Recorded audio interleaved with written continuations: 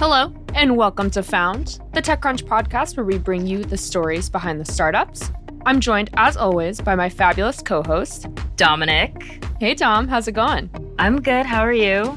I'm good. Just dealing with this post-monsoon weather we've been having in New York. I know. My gosh. But thankfully, a sunnier story today on the podcast. We're talking to Kamakshi Sivaramakrishnan, the CEO and founder of Samooha, which is a startup developing a cross-cloud data collaboration platform to help people securely share their data. Let's dive right in.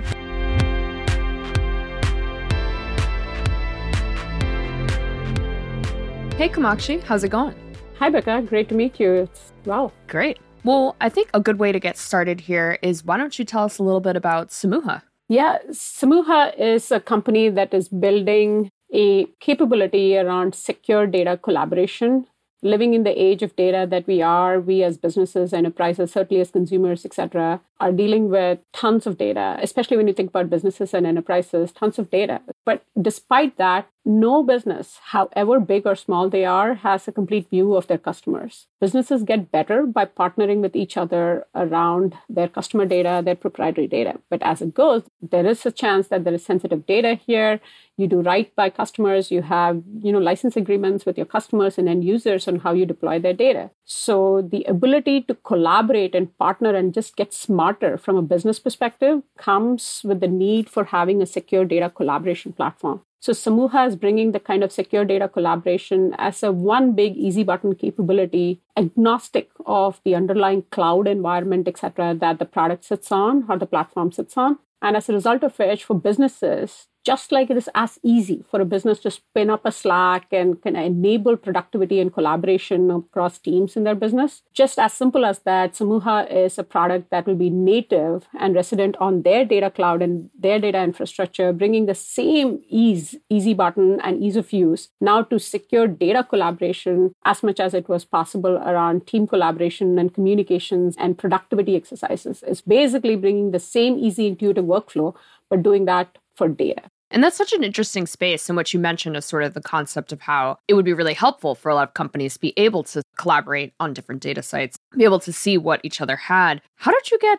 interested in this space to begin with? Yeah, such a great question, right? I've been in the space of advertising and marketing tech for the course of the last 15 plus years or so. And this category is hungry for data, just like every other kind of, business online, every other product online is so much more data informed today. And as a business, as a product, you very quickly realize that the activation of data is very much tied to how rightly you treat that data. And this was something that was front and center for me over the course of the last decade plus or so when I have encountered problems around this, whether it was in my previous company that I founded, even before that, whether it is at Google, whether it's at Microsoft, places I've worked at, which were companies that acquired the businesses that I was a part of. So the ability to securely transact customer data, build valuable insights from a business perspective, increase the value of business itself was something that was evident, whether it was in advertising, marketing, tech applications. When you think about healthcare, this is an industry I've come to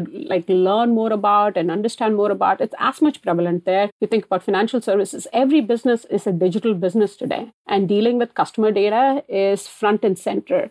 So no matter which use case or which industry, the ability to securely treat your customer data is a fundamental pillar and capability every business is looking to have. So that's why we are looking to build, as I said, a transformative business and a transformative capability that makes it super easy for businesses and enterprises to do right by their customer data and do that by actually collaborating amongst themselves while respecting regulatory compliance, security, privacy, kind of governance criteria, and also principles of their own business. So to your point, when I ask about how did I realize this, it's over the years of experience. And as we see the other industries also evolving ourselves, very simply put, every business is an online digital business today, and there is customer data. And how do you treat right that customer data? Mm-hmm. And since you mentioned that this is not your first business that you founded, maybe if you want to touch on that quickly and sort of what your whole founder journey has looked like thus far. Did you always think you would be an entrepreneur? I've shared this in some of my past conversations. I would say that every founder journey is unique, as we all can probably relate to. There is no kind of one successful recipe for foundership. Mine is similarly unique that way. I would probably characterize myself even as much as an accidental entrepreneur. I didn't design for that career path. In fact, no one in my family or people in my kind of, extended friend networks are necessarily entrepreneurs, or that was not a planned exercise. But when you are in like the right environment, the right network, the right school, the right company, you kind of learn this, you encounter this, you are inspired by ideas. And especially being at Stanford and Silicon Valley at the heart of innovation, even today, despite sort of other innovation centers springing up all over the world, Silicon Valley is still a special place. So that's kind of what inspired me to kind of go out and do this on my own. And of course, there are certain personal traits and characteristics as well. I love solving problems, love owning my own kind of destiny, carving it out, the plus and minus that comes along with it. And the moment you relate that kind of personality trait to an opportunity that you believe can be transformative for an industry, a product, a problem that businesses or consumers face, I think that's effectively the blueprint of how entrepreneurs are born. But each story is unique of its own. Definitely. Yeah, I have a question in terms of what has been the most challenging part of having a data company like this? Like, what is an element of it that maybe you weren't expecting to be so difficult that turned out to be really, really hard? I would say in this company, we are actually trying to make it easy because, being a data company is hard because there is regulation, there is compliance, there are, agreements in terms of use of data, especially consumer data or customer data, etc. So every business has to build a lot of apparatus from a product capability perspective to be able to be compliant, to take positions and represent to their customers and their consumers that they're doing right by their data. It's about how every data attribute is treated. It's how, you build in compliance that into your core product capabilities. So, the whole practice of data products is something that every company has to develop expertise around because every company deals with data and there is some element of sensitive consumer and or customer data. So the difficulty comes in the following way, shape, and form.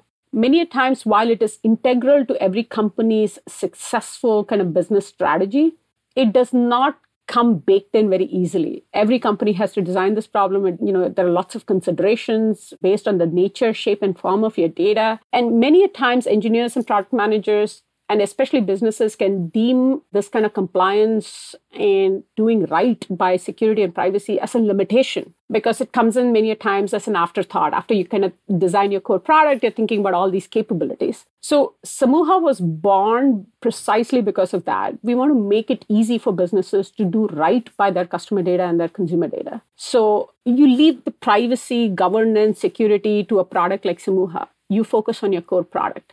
And this is natively built at the source of your data, which is the cloud itself. So building it cloud natively, building it as close to the source of data itself, which is where Samooha is, it basically eradicates some of these challenges that come into businesses, products, teams, etc., who have to deal with data. As a result of it, data product management is extremely important. But it is still not their core. So it is deemed as kind of another thing that they have to worry about or deal with. And that exactly kind of ends up in situations where there is exposures, there's soft spots because businesses have not done and have not instituted the right capabilities when they touch, sensitive data. So hopefully that gives you a sense of what is kind of the root cause of this. And as we are all, as the world across, we are transforming, and AI has brought a whole other complicated dimension to data. And it's an active part of conversation today. Like OpenAI came with a bang, and now there is all this kind of moment of reckoning around what were the sources of data, what went into getting this much intelligence of a transformer agent. So this is where kind of building in security, privacy natively into the product, right? And making that easy is where the area of innovation exists. And that's kind of where Samooha is playing. And thinking about what you mentioned about how sort of you guys are tackling an area that is important really for every business, but as you mentioned, is sometimes really an afterthought after people already have systems set up and then they realize, oh, maybe this was a missing piece. So what is it like for you guys selling? And how do you think about approaching companies? Is there an educational element to the sales pitch for you guys? Or are you finding you have a lot of inbound interest? How have you guys thought about getting yourself out there and continuing to grow? The good thing here is that we are living in times where whether it is for reasons of regulation or whether it is the enhanced consumer awareness that has now translated into businesses being more purposeful and deliberate about building these kind of capabilities. Every mistake of the past that teaches us all to build the right way, all of this effectively has now translated to, I don't think that there is as much education that is necessary as much as, hey, there is an easy button here. This is the kind of product capability that makes your need possible in an easy way. So our approach in taking Samooha to market is less around education. It's more around how we are shifting the paradigm. We don't need to bring in software into your sources of data. Or rather, you don't need to bring in your data out into ours to securitize it. We are bringing our software into your source of data, if you may. So it is sitting exactly where your source of data, your data infrastructure is, and natively on the cloud. That's kind of what I'm talking about, shifting the paradigm, right? So the question is less about education. It's more about an awareness. It's more about the capability and the ease with which it's happening. And look, it's been very rewarding for me over the course of the last 15 years or so, where each business had to kind of build this on its own and do, a best effort exercise, to now we are talking about entire industry categories, whether it's in security, privacy, governance. There's a field of study called privacy enhancing technologies. So all of this is basically translated to, hopefully, a product class that now makes things, privacy, security, governance, administration very easy. So that's exactly kind of where the industry is. Industry is not looking to be educated and become aware. It is looking to understand what are the product solutions that are actually making it easy. And that paradigm shift of bringing compute to where data sits, which is where we are headed, that's kind of the way of the world. At least that's our conviction. And that's where sort of most of our go-to-market is, in kind of the educating around the ease of the product rather than educating around the need for a product. Yeah. And what has it been like kind of balancing motherhood and running your business at the same time? That's such a great question, Dom. Like, you touched upon something that is so close to my heart. I'll give you an anecdote that happened this morning. I have this recording today. I have a day full of meetings. This morning, I had meetings starting 8:30. My daughter decides she's supposed to leave for school at 8:15. My daughter decides, she's 4 years old, by the way. She's the apple of our eyes. She decides she does not want to go to school. And the kind of wrench it throws into your plan. And she decided that was her position for the day until it was about 9:45 a.m. or so. The ability to deal with this kind of the unknown, the unpredictable that happens with a young child, it has been quite kind of humbling also from a learning experience perspective. But it also makes me that much more prepared as an entrepreneur. Being an entrepreneur, I think, prepared me for because in any given day, you get to experience the highs and the lows. So much stuff happens. The amount of excuse my language, or the shit that just comes your way is a lot. So I think that prepares you. Hopefully, at least in my experience, it prepared me for the uncertainties of parenthood in some way. It's like your company is your child in some way, like your non-human child. So it prepared me for it, and vice versa. Being a parent, I think I'm a more patient human being. I'm a better leader. I'm a more informed founder. I'm a more empathetic founder. I'm a more empathetic leader. So I think I'm a better founder today rather than the previous times. And I would say, in summary, it has been a very enhancing experience, but it's not without its challenges on a day-to-day basis, like this morning, case in point. Mm-hmm. And it's so interesting that you mentioned that you feel in many ways it makes you a better entrepreneur because, of course, I'm sure you've heard them as well, but Dom and I have heard just story after story of the fact that someone's a mother or they're pregnant when they're trying to fundraise has been used against them by venture capitalists, investors, and the like. And so it's really interesting, the points you bring up about, you're more empathetic, you're more patient, because that all just makes total sense. And so I'm curious kind of how you've thought about navigating working in startups, being an entrepreneur, traditionally a little bit more male dominant, more male leaning, as someone who actually thinks this journey you've had thus far in motherhood is actually helping you. I've had such interesting life experiences among the full spectrum of being a parent today. My previous business, Drawbridge, I was in negotiations to sell the company to LinkedIn and Microsoft while I was not proverbial, literally delivering my child. And in some ways, that was enormously challenging to be able to do, tackle two such kind of life-changing events when you're exiting your business to a large company like LinkedIn, a Microsoft company. And at the same time, you're navigating the exercise of a life-changing event of having a child. I remember as I was going into the delivery room, I was having a conversation with one of the sponsors at LinkedIn who said, while you were in labor? Oh my. I was literally in labor. Oh my God. And he was like, look, I think all things look very positive. Now you go deliver your child. And that was the sort of the last text before my daughter came to this world. And I remember the nurse asking, what's the kind of work that you do that you're on your phone when you're literally in labor? So I would say that I've become a better human being because I think it stretched the meaning of possible for me. Before doing it, I wouldn't have thought it was possible. It's just a learning point. The limit of human spirit and human courage is boundless. We react when we are faced with situations. So what otherwise seems to be impossible, you do it. When you're faced with a situation, each one of us as human beings, we do it. And I live that. And that, there were times when I would think that, was this my best, worst year in my life? Or this is my worst, best year in my life? It was so challenging. It was two dramatic events that were happening in my life. And now when I look back, I am that much more confident, Becca and Dom. I'm more confident as a human being that, yes, the limit or the definition of possibility for me is more than what I know. If I'm encountered with a situation, I'll deal with it. And that's extremely empowering as a founder because that's kind of one of the most trusted quantities that you have, which is the courage of your own conviction.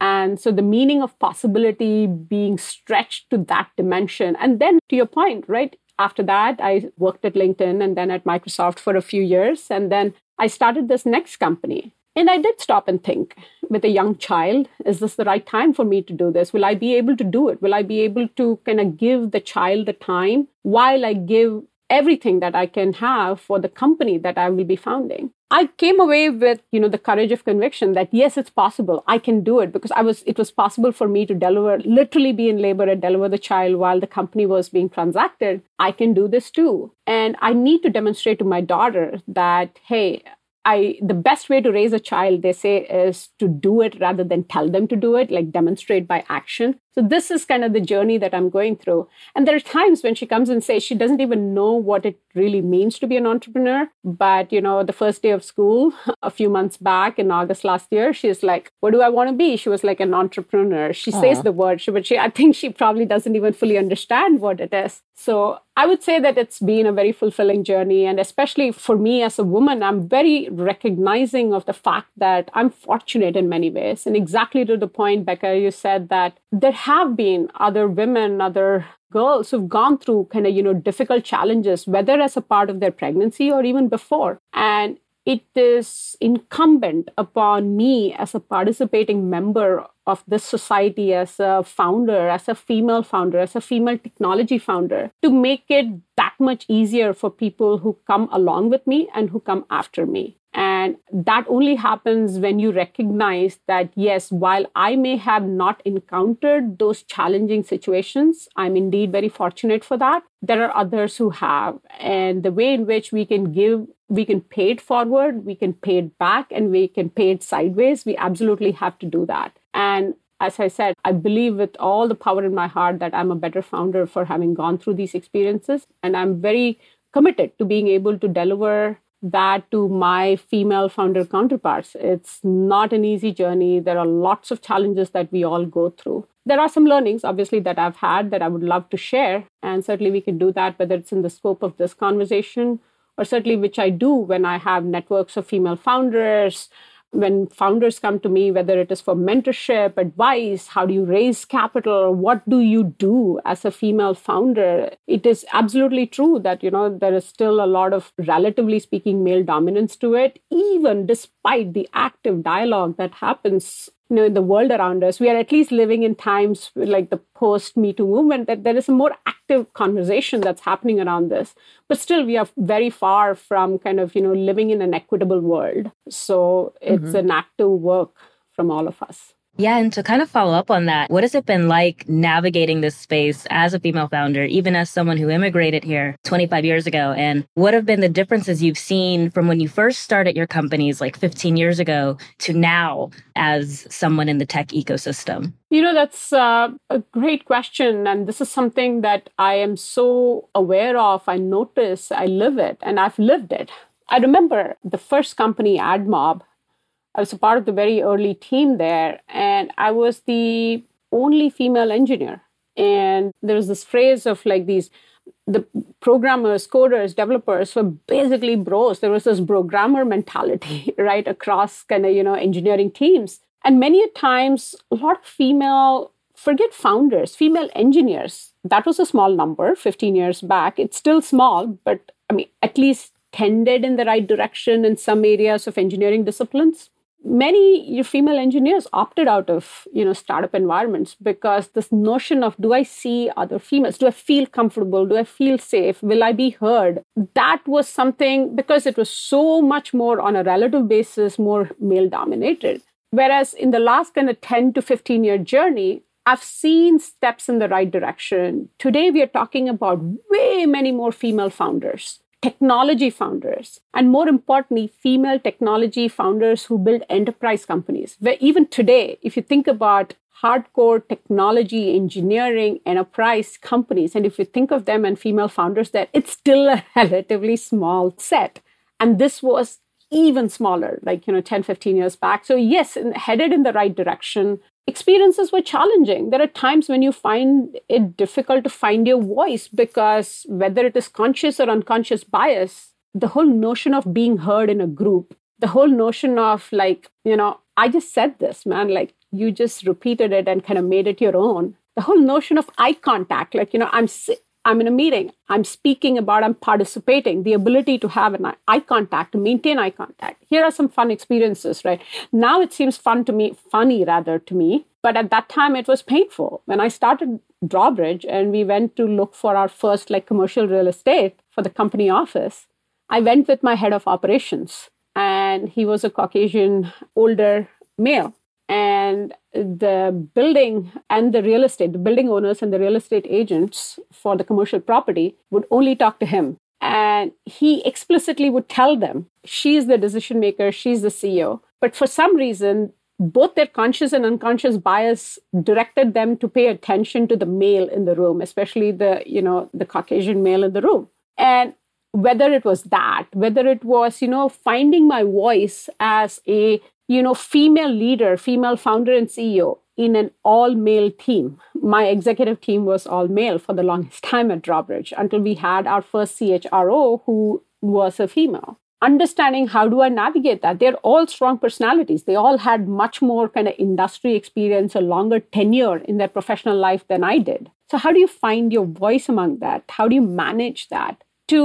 I think all of these were such interesting experiences for me. I've raised 4 rounds of financing over the course of, my entrepreneurial career. And every kind of financing exercise involves a partner meeting in a VC firm. And that is largely all a male audience. Mm-hmm. How do you navigate that? There have been some interesting experience, nothing as kind of, challenging as those that have been reported. But you are very aware. You're very aware of the fact that you're the only female in the room and getting comfortable with that. It's an uncomfortable position. I got comfortable with being uncomfortable. So how do you do that?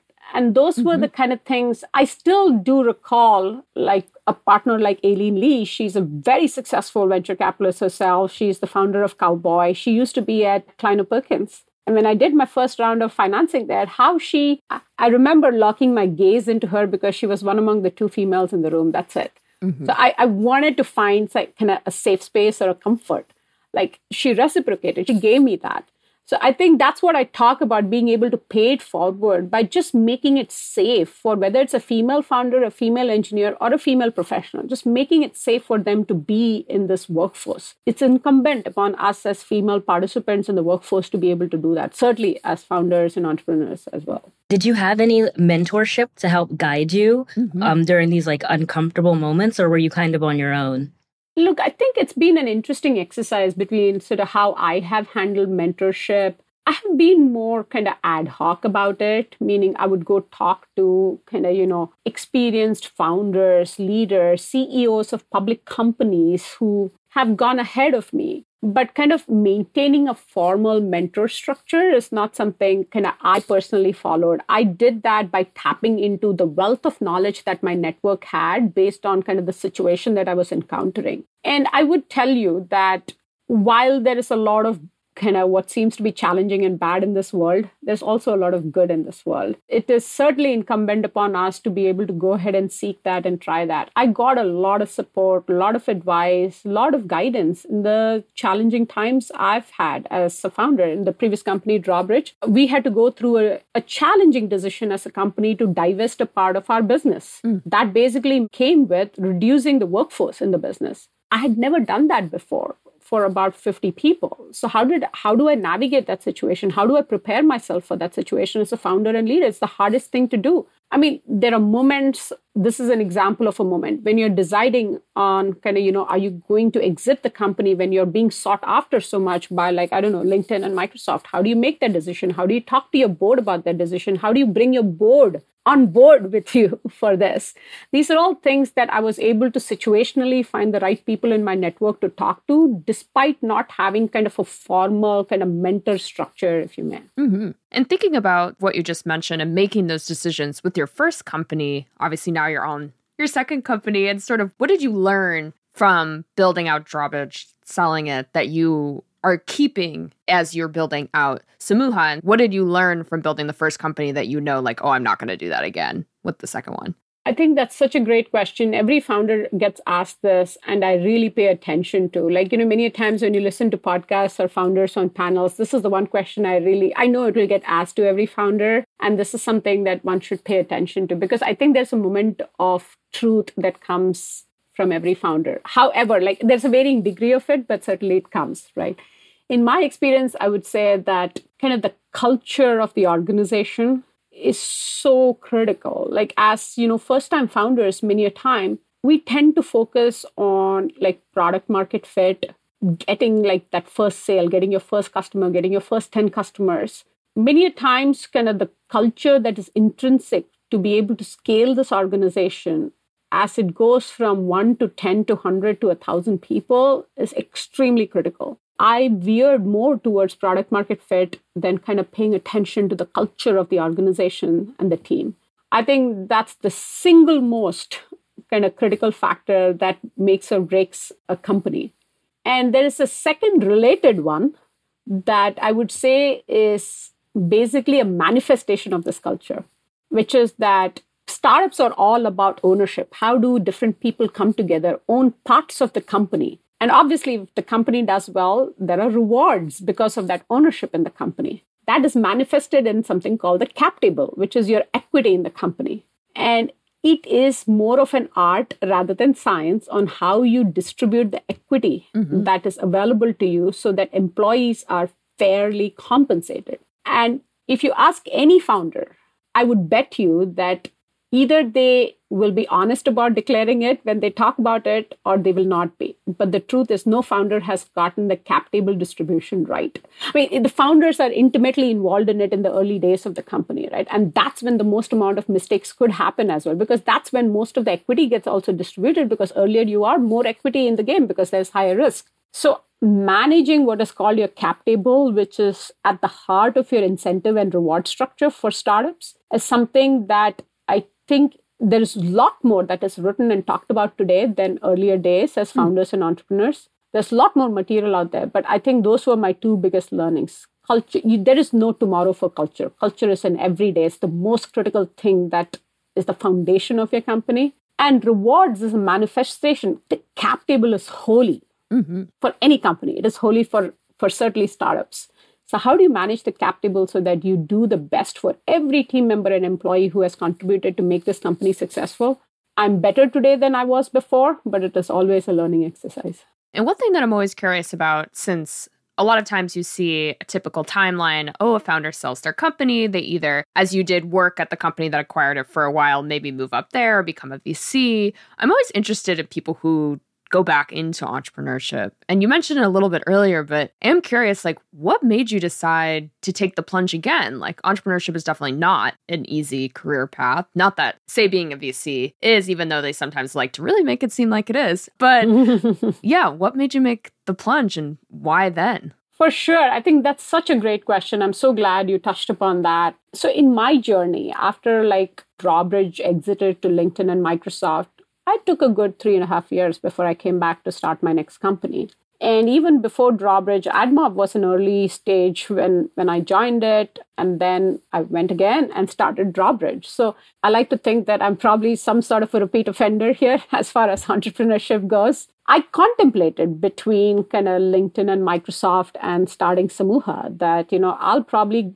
there as a VC, you get to see trends, you get to make investments, you get to harbor talent, you get to work with really amazing, courageous founders. And I was like, oh, maybe that's something that I do want to give it a shot. I did try it. And then when I would sit in these pitch meetings, etc., there's a lot that I brought to the table in terms of industry expertise, area expertise as a technologist. So I was able to help VCs make good decisions. I'm an LP, which is I'm an investor in funds myself in many funds. I was a venture partner in one of the funds. I was informally advising a bunch of funds, and I formally considered going down that path. But through the process, when I would sit in a bunch of these meetings, I realized that the way I would think about the problem is how I would solve the problem. As I was hearing pitches from founders themselves, I was optimizing for their problem as much as I was helping them optimize the problem. In fact, I was optimizing the problem ahead of helping them. So I felt like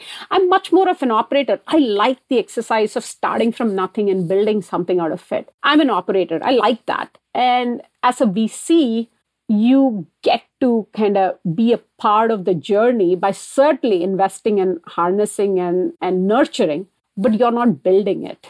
And the exercise of building, getting your hands dirty, when I would sit in these meetings and I would observe myself, I felt I'm an operator by birth, by design, by fiber, by nature. I am not an investor. I'm an operator.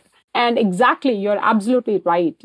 Like being an entrepreneur, being a founder is hard, especially when you've had multiple successes. You do ask yourself, are you willing to kind of live those hard days of, especially the very early company days are hard. But there is a lot of joy in it as well. And when you see like the nothing from like the day zero to the journey of the company, there's something extremely fulfilling about it. But you have to be ready for what comes along with it.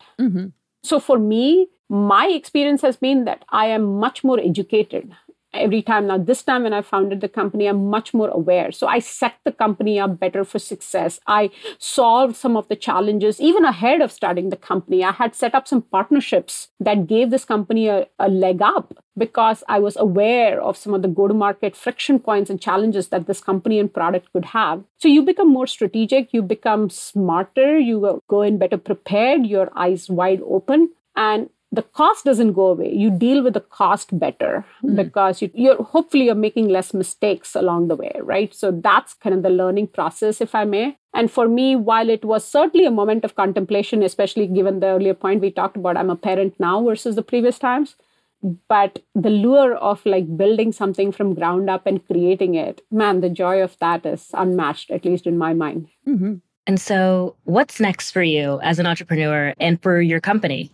This is very early days for Samooha, like this category of, if you think about how kind of Zoom disrupted communication in a world during COVID era, how video communication at large, when you think about Slack or when you think about Google Workspace, think about all the collaboration tools, how they've made our lives better, right? If you step back, irrespective of whether you're an industry expert or a technologist, just even as a consumer, if you step back and ask this question, has there been like a Dropbox, a Box, a Slack, a Zoom for data collaboration? There hasn't been one. It is not easy. Because why? Because data is hard. Data needs to be protected. It needs to be secure.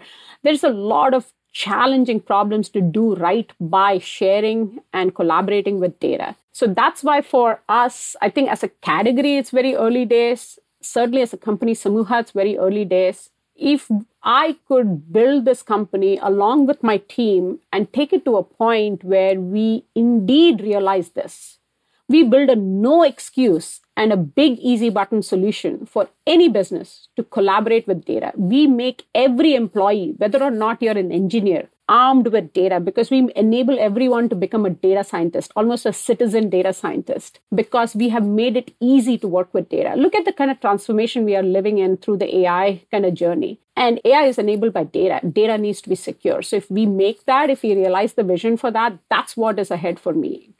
Every day getting the product to get to that vision point of making it easy and making it almost like, data is your birthright. That's why citizen data scientist. I think that's what is ahead of me, to build this product every day, day in and day out. Oh, cool. No, thank you so much, Kamakshi. This was awesome. Well, thank you, Becca. And this conversation was certainly very enlightening. And, my departure statement here would be, if even like one founder, female or male, but it's closer to my heart, a female founder, leaves hearing this podcast feeling like if she has done it, I can do it too, I would consider it to be very fulfilling. Amazing.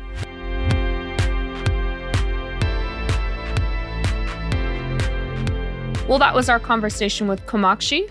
Dom, what did you think? I most certainly loved her as a founder, and I love her company. Mm-hmm. What did you think was the most interesting part? I mean, her company is actually really interesting, and it makes sense that something like that would eventually have to exist for companies to securely share data. One thing I did wish that we asked about was the cybersecurity elements, going deeper into that. Mm-hmm. I don't even know what properly to ask, but it seems like there might be things that arise. Mm-hmm. Hackers are getting sophisticated, I think. Yeah, no, that is a good point that we didn't talk about too much, especially because anytime you're bringing a data set into a platform where it is going to be more collaborative, you're obviously opening the door for more people to see the data, which obviously is the point, but that opens the door for people you don't want to see the data coming in as well, too. Yeah, I know. Like, we definitely should have doubled down on that. But, this is post thoughts. Mm-hmm. What did you think about it? No, I thought what was most interesting is the conversation surrounding the founder journey and the experience she had in her first startup, becoming a mother as she was literally going into labor, texting about her company's acquisition, which definitely has been living rent-free in my mind since we spoke to her, because that's crazy. That just sums up America. Oh, I know. Like, of course, while you're giving labor.